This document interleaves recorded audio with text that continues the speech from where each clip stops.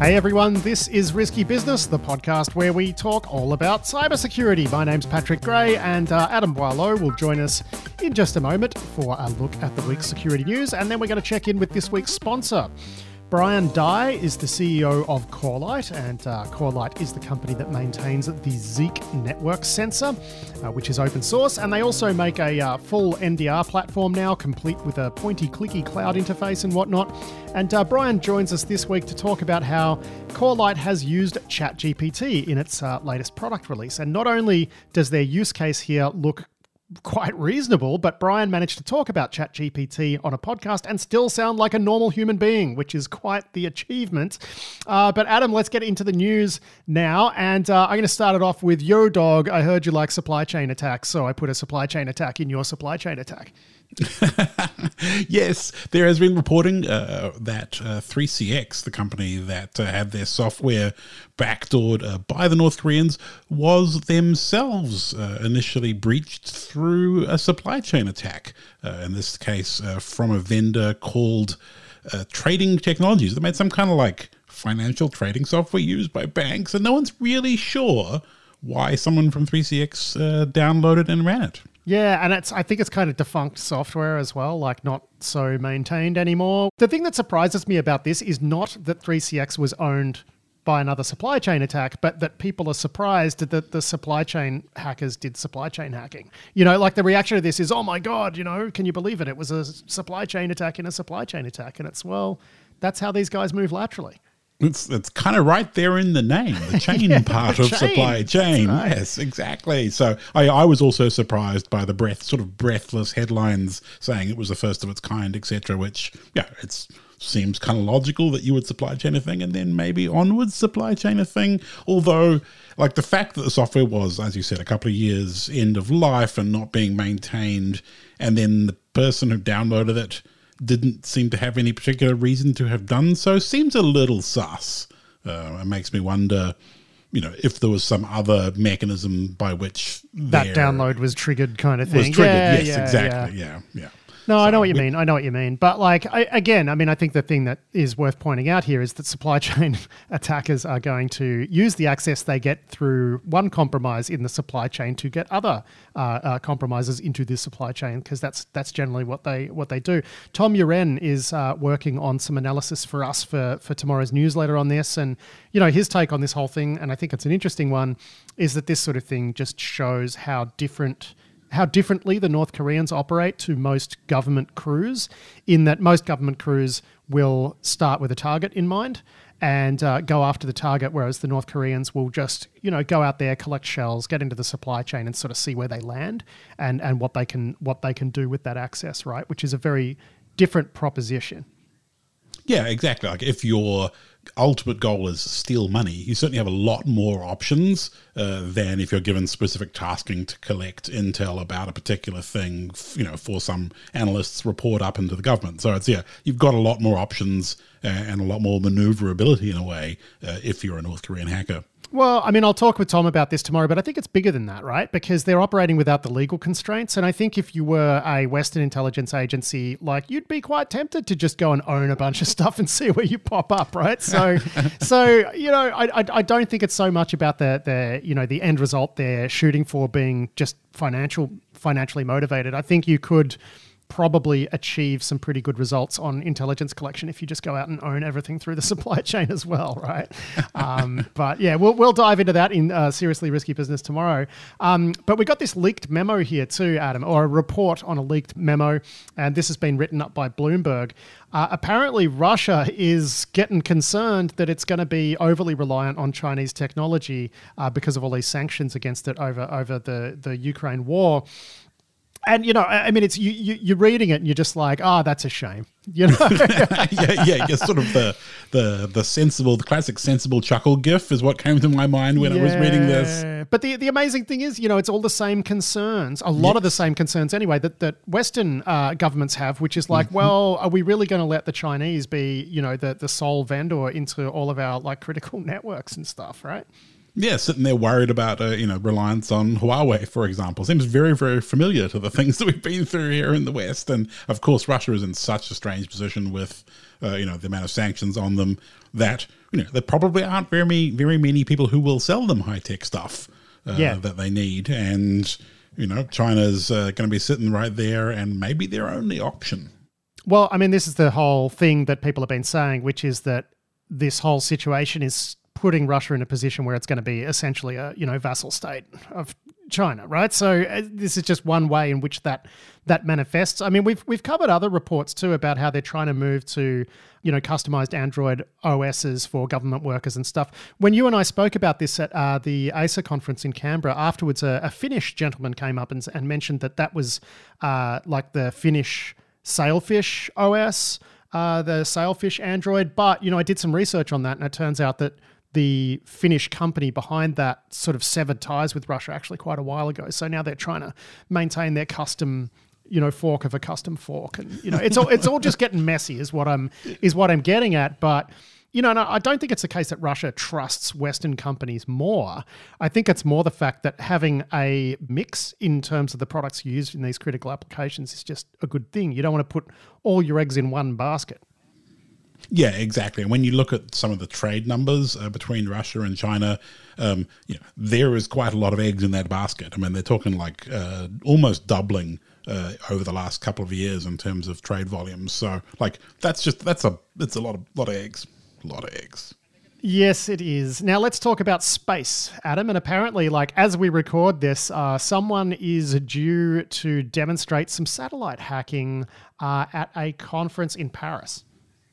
Yes, some researchers from Thales are going to be presenting at the conference CISAT in Paris, and ESA, the European Space Agency, had actually launched a satellite back in 2019, which was meant to be used for this kind of research stuff. So they're actually apparently going to talk through their techniques for taking over that particular satellite on orbit, and then demonstrating some capabilities there, such as manipulating imagery coming back down from the satellite, etc., etc. So the sorts of things that you would imagine, if you were going to hack a satellite and you had some legitimate objectives, the sorts of things that you would be doing. So I'm going to be keen to see what this conference presentation looks like and what their techniques are, and we can go from there. I do wonder why you would need an actual satellite in space to do this research, right?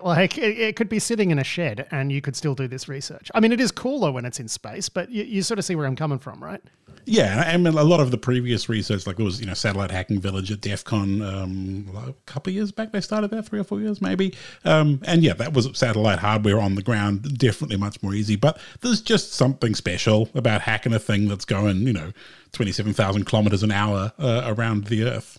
Now, this report, which is by Alexander Martin at The Record, actually mentions a Financial Times report that's just been massively syndicated over the last few days, which is super confusing because the FT report talks about one of these leaked memos as part of these Pentagon leaks that talks about Chinese research into how to hack satellites. And they're saying, the FT report says China's developing cyber weapons for satellites and it's all big, scary.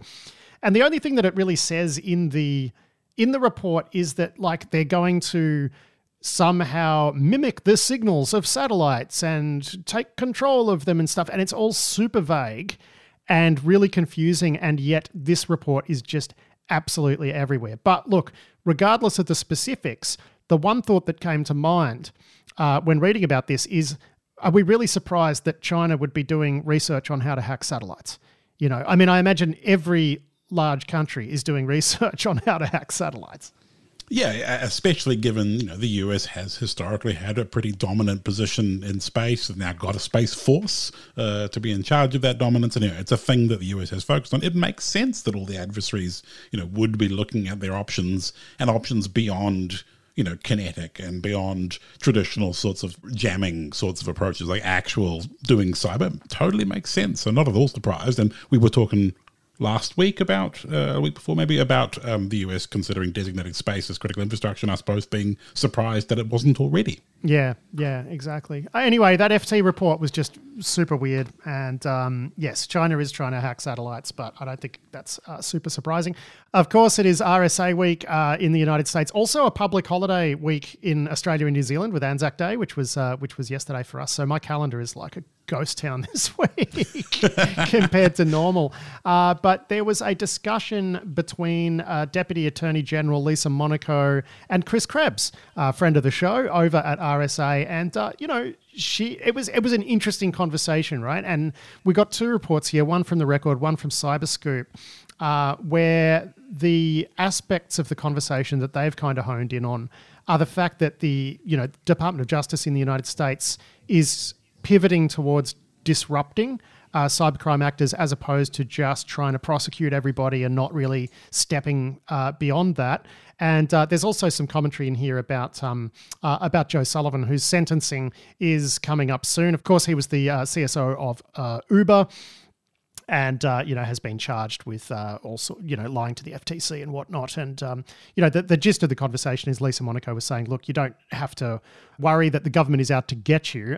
What Sullivan is alleged to have done is actually quite serious. So it's not like they're out to get CISOs, right? But the comments around disruption were quite interesting, weren't they, Adam? Yes, I mean, that's the thing we've advocated, on the show for a very long time, to actually go out there and use some of the tools and techniques of cyber and hacking against crime groups. And the fact we are seeing US government and the Department of Justice and so on actually out there interfering with ransomware groups, stealing their bitcoins, returning ransom payments that have been made, et cetera, over the last couple of years, is a pretty big change to, it wasn't that many years ago that the idea of forcibly patching someone's stuff remotely was just, unheard of madness. The idea of worms that would do good things or whatever. So the idea that you would interfere with other people's systems was just, I think as Lisa Monaco said, heresy. Yes. Some years ago. And now it's a relatively regular thing that we see reported on. I mean, I think that's kind of a different issue, the good worm, going out and fixing stuff like that. That's a different conversation. But, I did find the heresy comment interesting, and she's right, because I would not have thought that this was going to be a function fulfilled by the Department of Justice, right? So when you and I first started advocating for this sort of approach 5 years ago-ish, we were really thinking it was going to be the SIGINT agencies or the military agencies like NSA or Cyber Command who were going to take on this role, because disruption is kind of a thing that they do, whereas for DOJ it's not. And it's just really interesting that this has wound up being the domain of law enforcement and the justice system as opposed to the intelligence agencies. I think that's a really interesting twist that I didn't quite see coming, which kind of underscores her heresy comment, because it is unusual to see a law enforcement agency doing stuff that's not about arresting people. Yeah, actual kind of preventative things. It is interesting that it ended up there. And, I think to some of the domain name based disruption activities that Microsoft was pretty involved in pioneering, seeing things like that end up in the Department of Justice, I guess makes sense from an authorization point of view. It's they are more able to authorize those activities through the courts, et cetera, than, intel agencies. Well, sort of, because, we're talking about people who are based outside the United States, so it does get all a little bit strange. But I guess the crimes are committed in the US, so I don't know, man. But I'm just happy that it's happening, Exactly. Who really understands, the machinations of the United States government apparatus? Because I know that, despite covering it for a long time, I don't know that we do. But it's getting done. That's the important thing. Well, but I think, this stuff is always changing, isn't it, right? There was no hard and fast rule 5 years ago about, who should disrupt foreign criminal organizations doing ransomware. The idea that you would have a very clearly understood path to doing this, here is the way we should do it according to our system of government. That had to be worked out. But, who cares? It's got a bow on it, Yeah, exactly. Yes.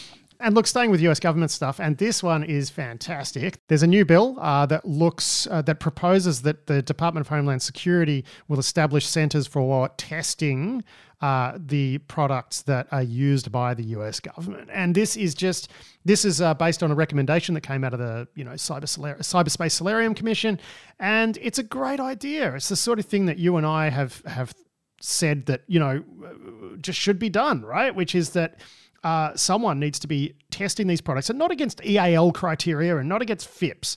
They need to be sitting down and actually trying to hack these things to work out, what sucks, basically, so that they can then either pressure the vendors through their procurement powers to improve their products or just ditch them, gradually, of course, because you can't just ditch everything that's bad. But what a great idea. Yeah, absolutely. It's an excellent idea. And also just from a return on investment point of view, solving bugs early on before you've gone and bought them and integrated them into, some important part of your economy. Like, it just is easier to do it up front. I, for one, am definitely here for this. I mean, product eval work is just super rewarding work for pen testers. It's enjoyable. You find good bugs, and you actually solve problems. I mean, I think this is less about identifying specific bugs and more about putting a product that is used widely in the United States government in front of a bunch of people like you and saying, is this a piece of shit? It's not about can you find a CVE? It's like, is this a piece of shit, right? Like that's what they should be doing with this. Yeah, exactly. And, quite often there are sensible recommendations or sensible things that the vendors could do, and very few customers have the time and budget or, enough leverage to make those things happen, whereas, US government probably does have those things. There's a lot of great work that could be done, in a center like this. Yeah, I mean, I would hope too that they would release their reports publicly, because I think that would be, that would provide just an enormous benefit to the wider community. Yeah, I think that would make a whole bunch of sense. And we're always happy to see great pen testing work done, and very few reports or very few outputs from great hackers gets publicized, outside of Project Zero or wherever else, right? I mean, there's not that much work that's there for people to go and look at. I mean, you know what I mean about the piece of shit comment though, too, right? Yes. Because you can pull down, you could do a teardown on actually a really good product and still find like a CVSS 9.8 in it, right? But the product's good, and you're like, okay, that was a weird one, but once you fix that, it's pretty good. And other ones, you might just start rattling out all of these weird web bugs and just go, look, I've got bad vibes here, and it's into the bin, right? Yeah, and you do get a very quick feel, once you start pulling apart a piece of software, whether it's been made with care and love and good feelings, or whether it's as you say, a piece of shit. And that's a hard thing to convey to a commercial customer sometimes, because they're like, look, little man, you don't understand, business, et cetera, and if you're just saying, hey, I got bad hacker vibes, then it's a difficult sell. People just want to see reports with findings in it rather than feelings about software. Now, let's look at this Washington Post story here by Craig Whitlock and Nate Jones. Keith Alexander, who was the former head of the National Security Agency, he was head under both President Barack Obama and George W. Bush. He exited his job and signed up a bunch of consulting deals, a big one with Japan, but also a big one with Saudi Arabia. And this, of course, was after the murder of Jamal Khashoggi. So it's not a good look, right? But this whole thing is so complicated. Like, if you start looking at the US approach to Saudi Arabia, they are selling them, huge amounts of arms, right? And are clearly very much allied with Saudi Arabia on a bunch of stuff. But then when someone like Keith Alexander goes and does consulting to the Saudi Arabian government, like that's seen as bad. So the whole thing's just really complicated and has many dimensions to it. Yeah, I mean, there's plenty of ex-American military and government figures who end up, doing consultancy work for governments, both, overtly friendly, I guess, like Australia, and then complicated ones, like the Saudis and wherever else. And I guess it doesn't look great on the back of, some of the concerns we've seen of, quite technical people coming out of the US government and doing work, in the UAE, for example. That Project Raven report going back a couple of years now, got some people worried about, exactly how much tech and knowledge was being transferred out of US government heads and into other people. But there is kind of a difference between going and talking at a conference and collecting a big paycheck or providing some consultancy versus the sorts of things that were going on. Versus recreating, parallel reconstructing exploits or whatever. Yeah, it is different. And I think, though, this isn't like speak at a conference sort of stuff. This is proper consulting. And I'd guess, because this story, I agree with you, it sort of conflates this problem of like technical knowledge transfer, right? That's an issue. It sort of conflates this with that. And there is some interesting stuff in here because they really talk about how Australia has actually spent a bunch of money on some ex-US Navy types, right? Paid them gargantuan amounts of money. But, this is in the context of us negotiating the AUKUS deal and really throwing $1 million at some very senior retired US Navy person to come in and do a review of how we're running our Navy, I think is probably money well spent. And if you're trying to build out your SIGINT capability, getting someone like Keith Alexander to come in and say, well, maybe you need a group or a department that does this. You need to build this out a little bit more. Like that sort of advice can be extremely valuable. Now, should you be doing that for Saudi Arabia is still a question, right? Yeah, exactly. And as you said, that relationship is quite complicated. I mean, obviously they've got Iran in common as an enemy, but the killing of Khashoggi was also particularly horrific. And I would feel weird taking money from the Saudis, yes. But I guess I'm also not the ex-head of the NSA. So. Well, I mean, this isn't the first controversial thing involving Keith Alexander, right? Like, look at IronNet, which was a company that, really was selling vaporware and making outrageous statements to the market, talking about how much money they were going to make. And none of it materialized. And there's going to be I would imagine there's going to be some legal problems stemming from that. So, it does really seem like Keith Alexander definitely wanted to shore up his bank balance after he left government service. Let's put it that way. Yeah, and I guess, when you do retire from a position like that, maybe you feel somewhat entitled to it. I don't know, but well, I think there's also judgment issues that kick in, right? Like and I'm not speaking about him specifically, just generally speaking. A lot of people, they come out of government and they don't necessarily have the context they need to make good decisions in the private sector, right? So you do see people occasionally doing weird stuff. Yeah, and I guess, if you've worked in government your whole career, a lot of those choices are kind of made for you. And then, as you say, you come out into the private sector and it's a little bit more cutthroat in some respects and a little bit more freewheeling maybe. And yeah, I don't know. Maybe it's probably a hard adjustment, I imagine. Yeah. Anyway, I've linked through to a PBS story too about the US approving a massive arms sale to Saudi Arabia. Just to contrast, yes. Great story here from Wired, from Lily Hay Newman. She wrote up some Google Cloud research into Intel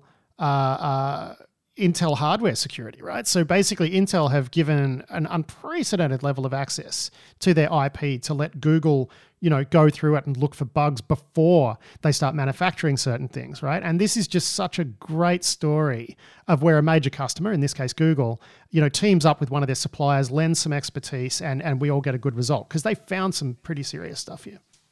Yeah, this is really, really interesting research. This was looking into a thing called trust domain extensions, which is a mechanism that Intel are building to allow kind of more isolation of virtual machines and specifically isolation from the operator of the underlying hardware, which if you're Google Cloud, you want to be able to provide assurances that Google engineers aren't snooping around in customers' virtual machines, etc. And this is a mechanism for the hardware to assist or provide those sorts of controls. And so, yeah, Google Project Zero plus a bunch of the Google Cloud people teamed up with Intel looked at, the trust model of this, the problem that they're trying to solve, dug into a bunch of the technical implementation details, and as you said, came up with, a couple of pretty reasonable bugs, plus, of course, a bunch of good recommendations about defense in depth and other things that Intel should consider, before they deploy them out into production and then have to fix it, much like we've seen with some of the speculative execution, etc. over the years. And this was a pretty all-star kind of team. Felix Wilhelm, James Forshaw, amongst names that listeners may recognize, spending like 9 months digging into this. So this is a pretty serious piece of research. And the actual paper itself is an 80-page, very dense PDF that's come out of it. And I have not read it all. Yeah, I mean, I think the key thing that comes through here is the trust between Google and Intel. And look, despite them being just these massive, organizations that should do everything above board, trying to get something like this to happen is very hard. And the decisions would have been cleared at the highest levels of both companies, right? Yeah, I would imagine so. And it's kind of, reading between the lines, you can see the extent to which the engineering teams were cooperating and, sharing issue trackers, having meetings to talk about the specifics and sharing wherever possible as much of the details of the technology and implementation, which, is unusual to see that degree of cooperation and kind of reassuring in a way. Yeah, and it's a win-win, right? Like that's what I like about this is everybody benefits. If anything, Intel benefits because they've all of a sudden got these, this incredible security resource looking at their stuff. Google benefits because they get a better end product, which they are using at quite a significant scale, Adam. So, it's just, I just love a win-win story. Now, look, we're going to talk about the news this week that's going to make everyone rejoice, right? Everyone is going to rejoice at this news, which is Google's Authenticator app now syncs to your Google account, right? So if you lose your phone, it's not the end of the world anymore. And thank God for this. I already went through the, I first saw this in Catalan's news bulletin this morning when I was editing the podcast version. And he asked me if I'd actually had the update yet, and I hadn't. So I went to the App Store, did the update, and it just says, hey, we've made a couple of changes. Now your stuff is synced to your Google account. Which Google account do you want to sync it to? You tap it. No, or you don't have to author anything if you got the Google apps on your phone, and then just bang, it's done. And then you see a little green cloud icon and happy days. Now, will this introduce some risk? I don't know, maybe like if your Google account gets popped, maybe someone can get your MFA seeds or your, all your MFA stuff. But God, this just solves a problem that, everyone complains about on Twitter all the time, forever. Yeah, exactly right. The chance that you lose your phone or drop it in the toilet or whatever else, thus blowing away all of the seeds through MFA and making the process of gaining access to your accounts really difficult, compared to someone getting into your Googles and then stealing the key material, et cetera, I feel like the former is a much more likely scenario for most people. Yeah. And I, for one, once you told me about this update, also went and got the update and clicked the button, and I too received the green cloud. So yeah. No, it's just fantastic. And I like that it's come. I mean, probably for corporate users, they don't use it all that much. But if you're a sysadmin or if you work in InfoSec, like you are absolutely running this. And it's just one of those things that's always in the back of your mind. They've made it a little bit easier to move to a new device. So that's nice. But yeah, there's that thing where like if I drop this thing, into a river, it's just going to ruin my life. Because then you got to go find all of the backup codes that you printed out and you put them somewhere and you've forgotten where they are. And he moved house 3 times and et cetera, et cetera. And some of us have had Google accounts for, 10, 15 years in some cases. Finding the trust anchor for that sort of thing can be very, very difficult, if even possible. This is, every time you think, oh, I'm glad I didn't drop my wallet into the drain and got washed away, it's kind of the same. It's nice to have a little bit of reassurance that, when your kid bricks your phone, that you aren't going to have a terrible, terrible month of your life. Like I'm thinking, I knew a guy, actually I think it was Pipes, going through the process of trying to reset his MFA with Amazon, and they wanted like court affidavits and stuff, which great. Yeah, it's that's nice good. that they wouldn't just get socialed, but what a pain. Yeah, absolutely. And you can protect your Google account now with something like a YubiKey or whatever, and that makes it a lot better. And it is funny though that we're finally seeing these sort of modern features on one-time password generators just as they're sort of becoming redundant with the adoption of FIDO2, right? And a mutual friend of ours just happened to be in the area a few days ago and stopped by my place on the weekend, actually. And, a CISO, and we were just talking about their challenges. And, the biggest challenge he was dealing, runs a modern shop, right? Like it's all very zero trusty and Azure AD and whatever. And one thing that he's worried about at the moment is the spear phishing risk to his staff. And they're using push, but it still makes him nervous, right? So, when really looking at the fact that I think for his staff, pushing out YubiKeys to everybody is going to be really easy and cost something like $10,000, and that risk is just really minimized.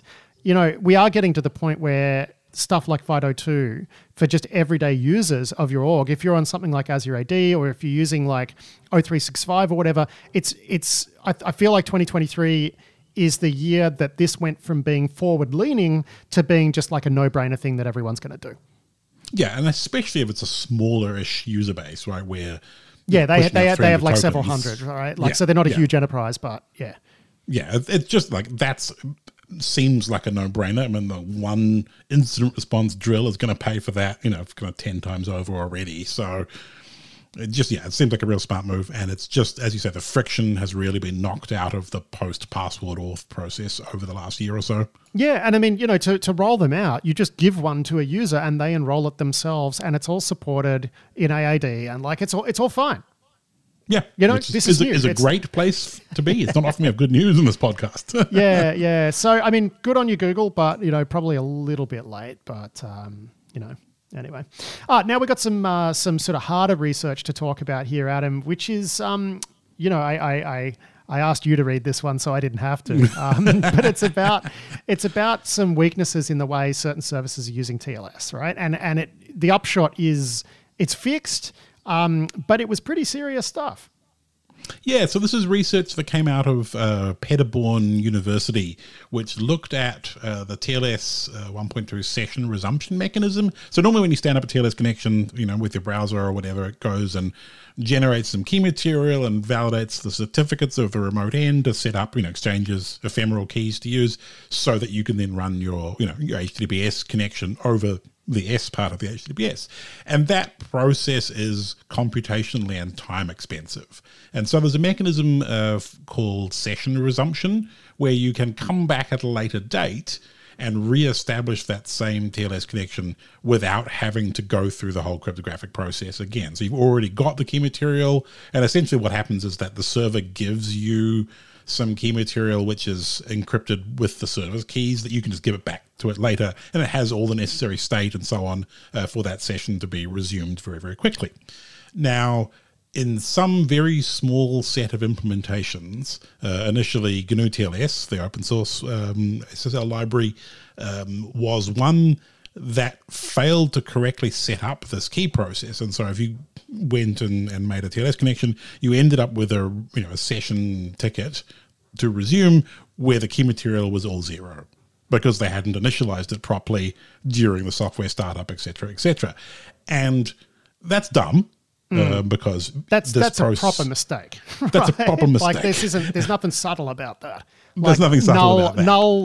Null key material, not good. Yeah. is not great. And so some researchers went and looked at that one, and then also kind of surveyed a bunch of machines on the internet, and actually found a couple of thousand systems at Amazon and at AWS that were doing this, that had some manner of some part of the key material process was coming up as zero for whatever reason. So they actually reached out to Amazon, got that fixed, and then went through and looked at a bunch of other implementations for the same sort of flaw and found some examples of that. Where this is particularly interesting, I guess, is that because this is post-certificate auth, it means you can bypass the certificate checking with this, which one of the key properties of TLS right there. And then the other is, even if the client machine itself doesn't use the session resumption mechanism, that you can still show up and use it as a third party if you've got the necessary key material, because it was all zeros in the first place. So pretty interesting flaw, not super widespread, but given the impact, it's kind of concerning that if you're working on cryptographic code that you could end up with your key material set to zero. So I guess the risk here is you could do a person in the middle between a client and a server and get in the middle of their TLS, right? And then from there you can start stealing things like, authentication information and whatnot. Yes. So yeah, if you've got the ability to passively record traffic, you can decrypt things that happen in the session before you resumed it, because the key material is the same. And if you're active in the middle, then you can, as you say, stand up, impersonate something, and carry onwards to great victory and compromise. Yeah. Well, that's not great. No, not great, especially given that's the exact thing that TLS is for. Yeah, you had one job. But it's good that it's fixed, and, just great research, isn't it, really? Yeah, very solid research. And it's just nice to see things, getting hacked by, in this case, I guess, implementation flaws in crypto. So that's good. Nice one. Always like those kind of bugs.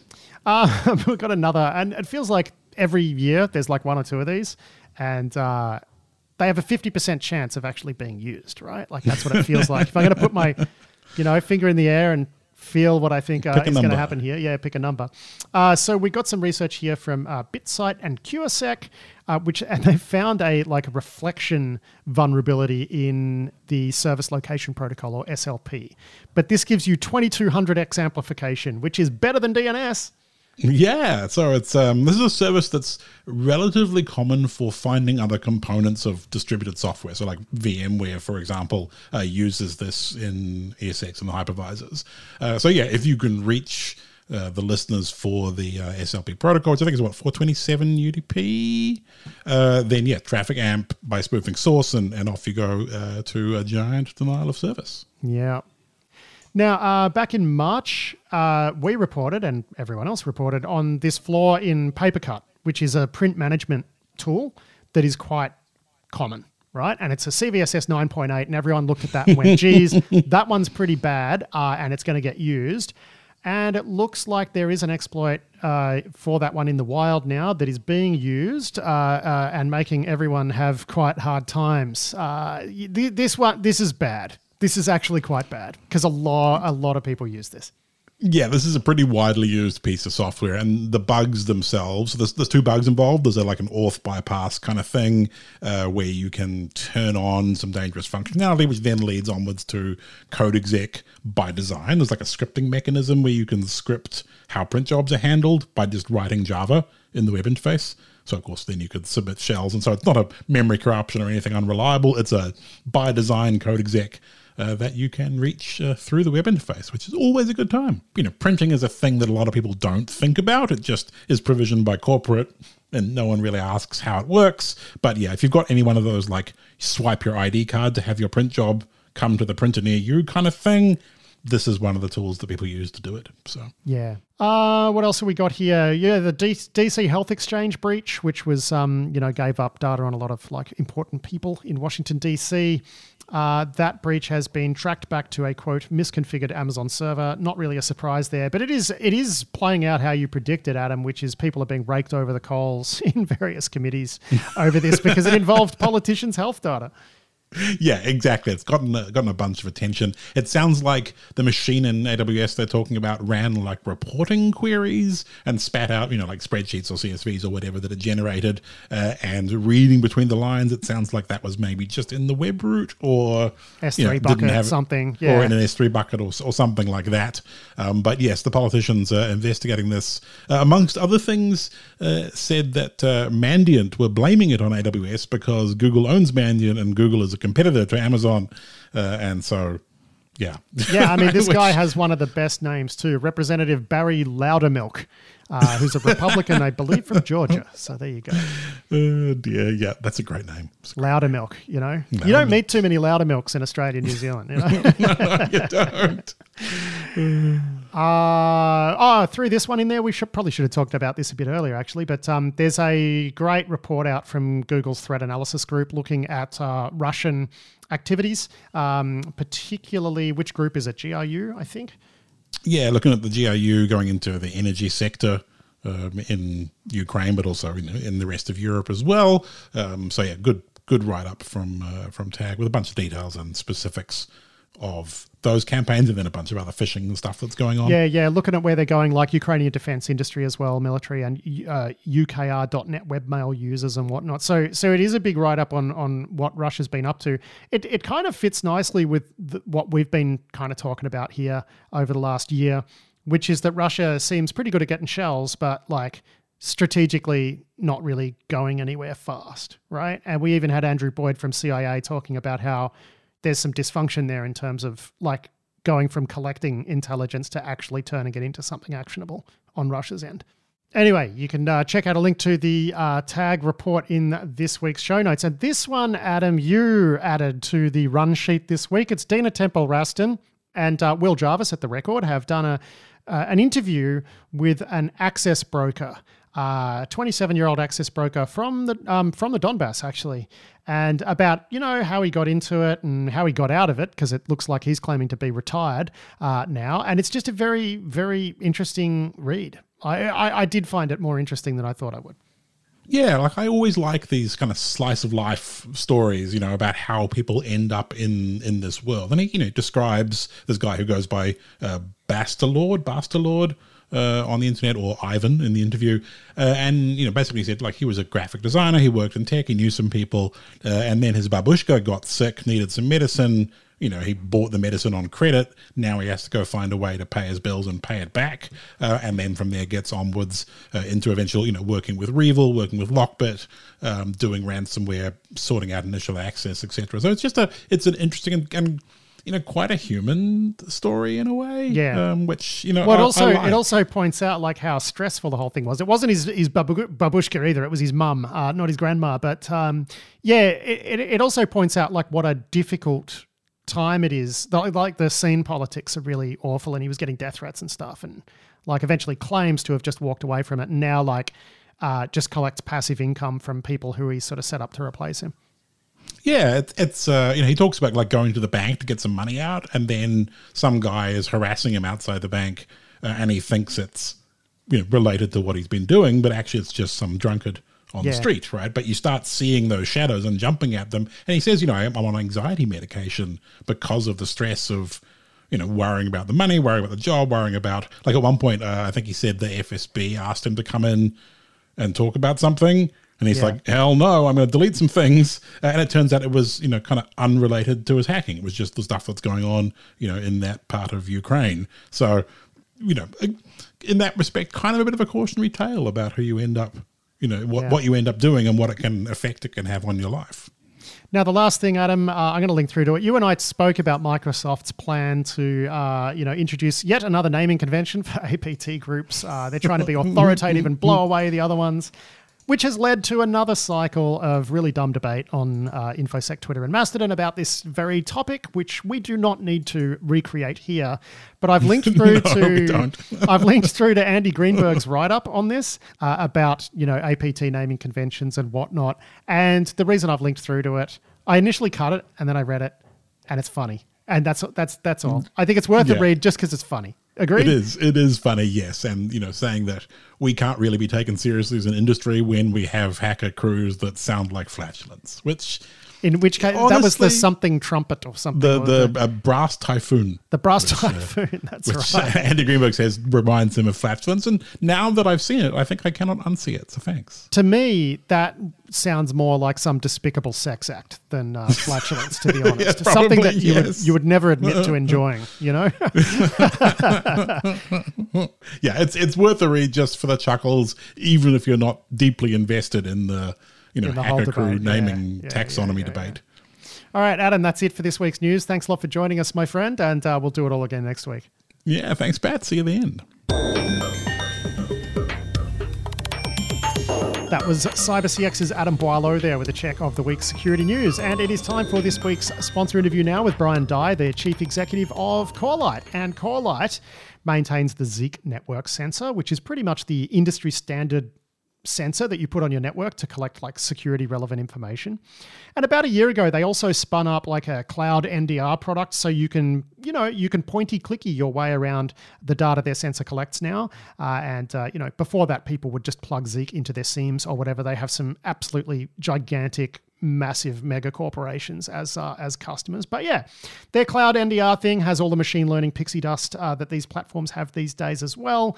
And now they have a new feature. And last week I spoke to Brian Dye about how Corelight is using ChatGPT in their product. And shockingly, what they're doing actually sounds quite useful. So here's Brian Dye.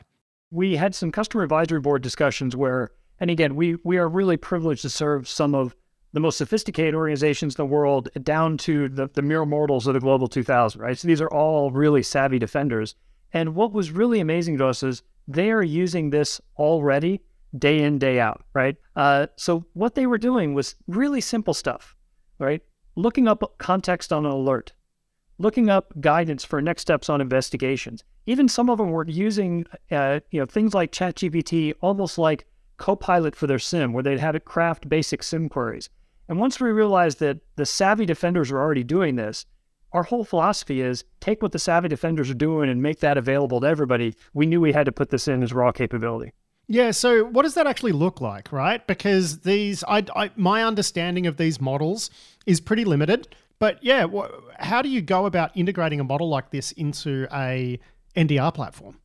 I mean, there's really two parts of it. Number one, you've got to get really clear about what problem you're solving. And so for us, the problem was, how do we provide context around the alerts that are happening? And how do you provide guidance on next steps in the investigation? That was the easy part, right? Because like I said, our customers led us directly to that. The hard part is how you do that. Yeah, that's what I mean. Like, how do you actually go about then? Okay, it sounds great, but how do you then go about giving it the information it needs to be able to explain the context to you, right? Like, how does that work? Yeah. You may have heard this phrase prompt engineering, right? People are talking about it as a new job class. It's a thing.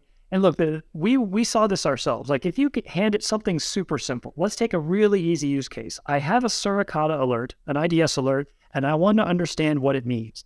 We had 4 different people craft a prompt into GPT, ChatGPT in this case, to try and get it to explain that Suricata alert. And we got 4 very different answers.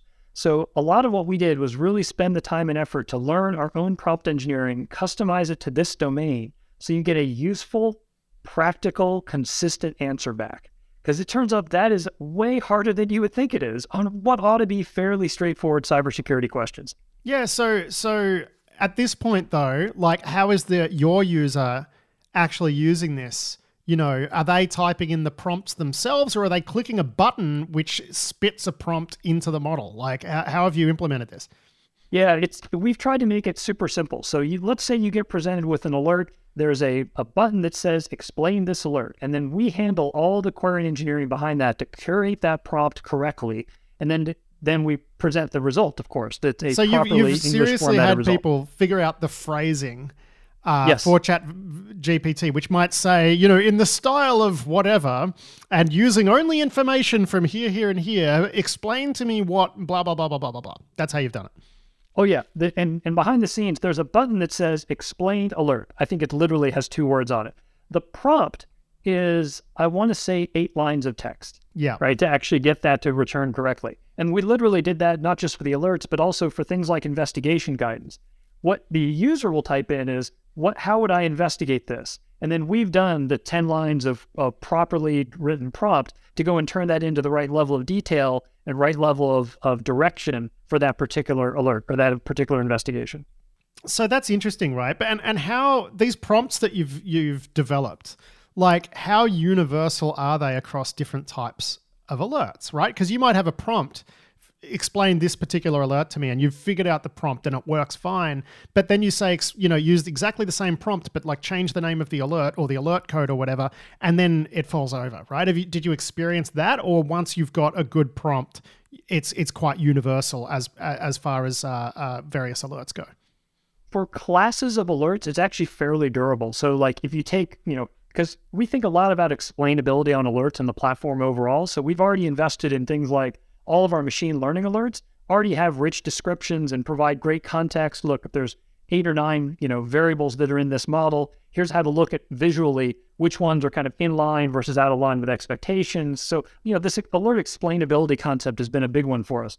But if you look at, you know, things like an ET Pro rule set where there's thousands upon thousands of alerts, those actually tend to be pretty durable in terms of how the AI engines handle them once you get the prompt right the first time.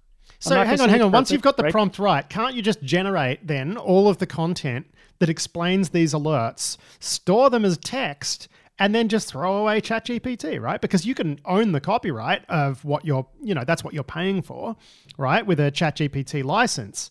So couldn't you just pre-generate these explanations and then, you know, just spit them out when someone asks you to explain them? I mean, caching is pretty straightforward and a logical thing to do just from a performance standpoint. But, you know, bear in mind, the alerts are always evolving. The signature sets are always evolving. So you will never be able to cache everything. And honestly, I want to give credit to all the LLM providers, the large language model providers. These things are super cost effective. They are just not expensive to go and do the individual queries. So I'd rather solve for getting the latest and greatest as they continue to improve their engine rather than just making everything static, right? There's not enough money or cost of goods involved here to kind of say, you know, that's not the focus, right? No, I get it. Best data for the defender. I just wonder how durable these things will be over time. You know, when they do a major update to the model, it could start making stuff up about your alerts. That's just one thing that I worry about. But then again, I think that gradually we're going to have this culture where we understand that the output from these tools is a guide and that they can get a bit hinky sometimes, right? I just think that's something we're gonna come to accept. No, 100%. And I think as more and more companies themselves start using GPT and these large language models, one of the things, I was talking to a number of other CEOs in this area. One of the other CEOs commented that they have an entire Slack channel that's dedicated to, company approved prompts. So if you want to summarize a meeting well, here's the prompt you use to do it.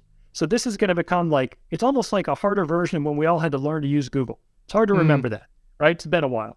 But there was a bit of a learning curve there of how to drive a search effectively. And I think it's a steeper learning curve. So all of us are going to become a little bit of prompt engineers, right? Well, of course. I mean, that's why the whole thing about prompt engineering is ridiculous, right? It's like saying, I'm a Google search query engineer, Yeah, except the difference in here is there really is a level of depth in the domain to be effective. So if you took my marketing team and asked them to go and actually drive the right prompts to do alert context around cyber, they're going to have a hard time.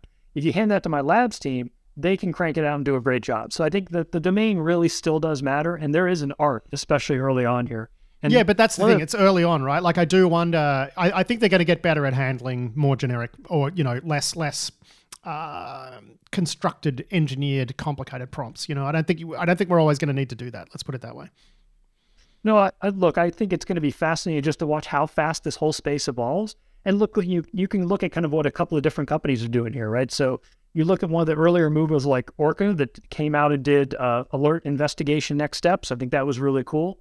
Contrast them with somebody like Recorded Future that just recently actually did a whole essentially customized model because they have a huge data corpus. So I think there's a huge spread of what you could do here that will continue to open up as an industry. What's really going to be interesting, I think, is when we get to this point of the vendors are moving on this fast because we control we have a narrow focus. We control the domain, we control technology, we can hand that over. The defenders themselves, as they start doing in-house models and they start saying, what do I do? And now how do these two things work together? How do the vendor provided models and the company-specific models actually work together? That's going to be its own frontier that fortunately nobody knows the answer to yet. I think, frankly, we will figure this out over the coming quarters.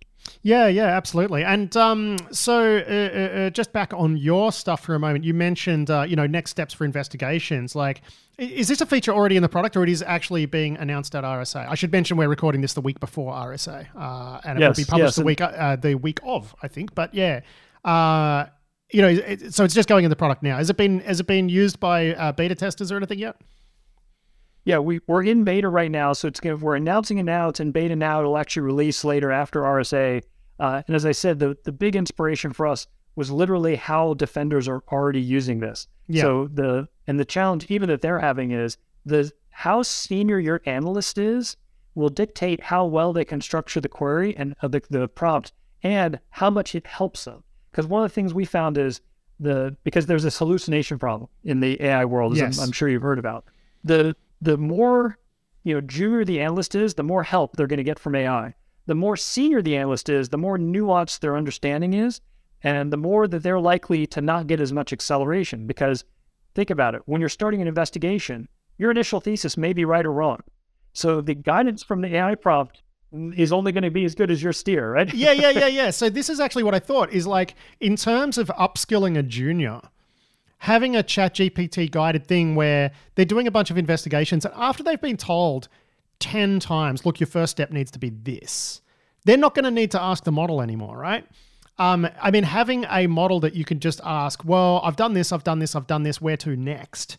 And having it spit out stuff, even if the stuff it spits out is wrong and causes them to dead end, that's still a learning experience for them, right? So I think in terms of like upskilling juniors, it's going to be really valuable. Yeah, and by the way, juniors, I would say, is not just a statement of tenure, but it's a statement of how broad, like how many tools and how broad is the environment you're trying to manage, right? If you're one person of a 100-person team, then you're going to have a pretty narrow focus area.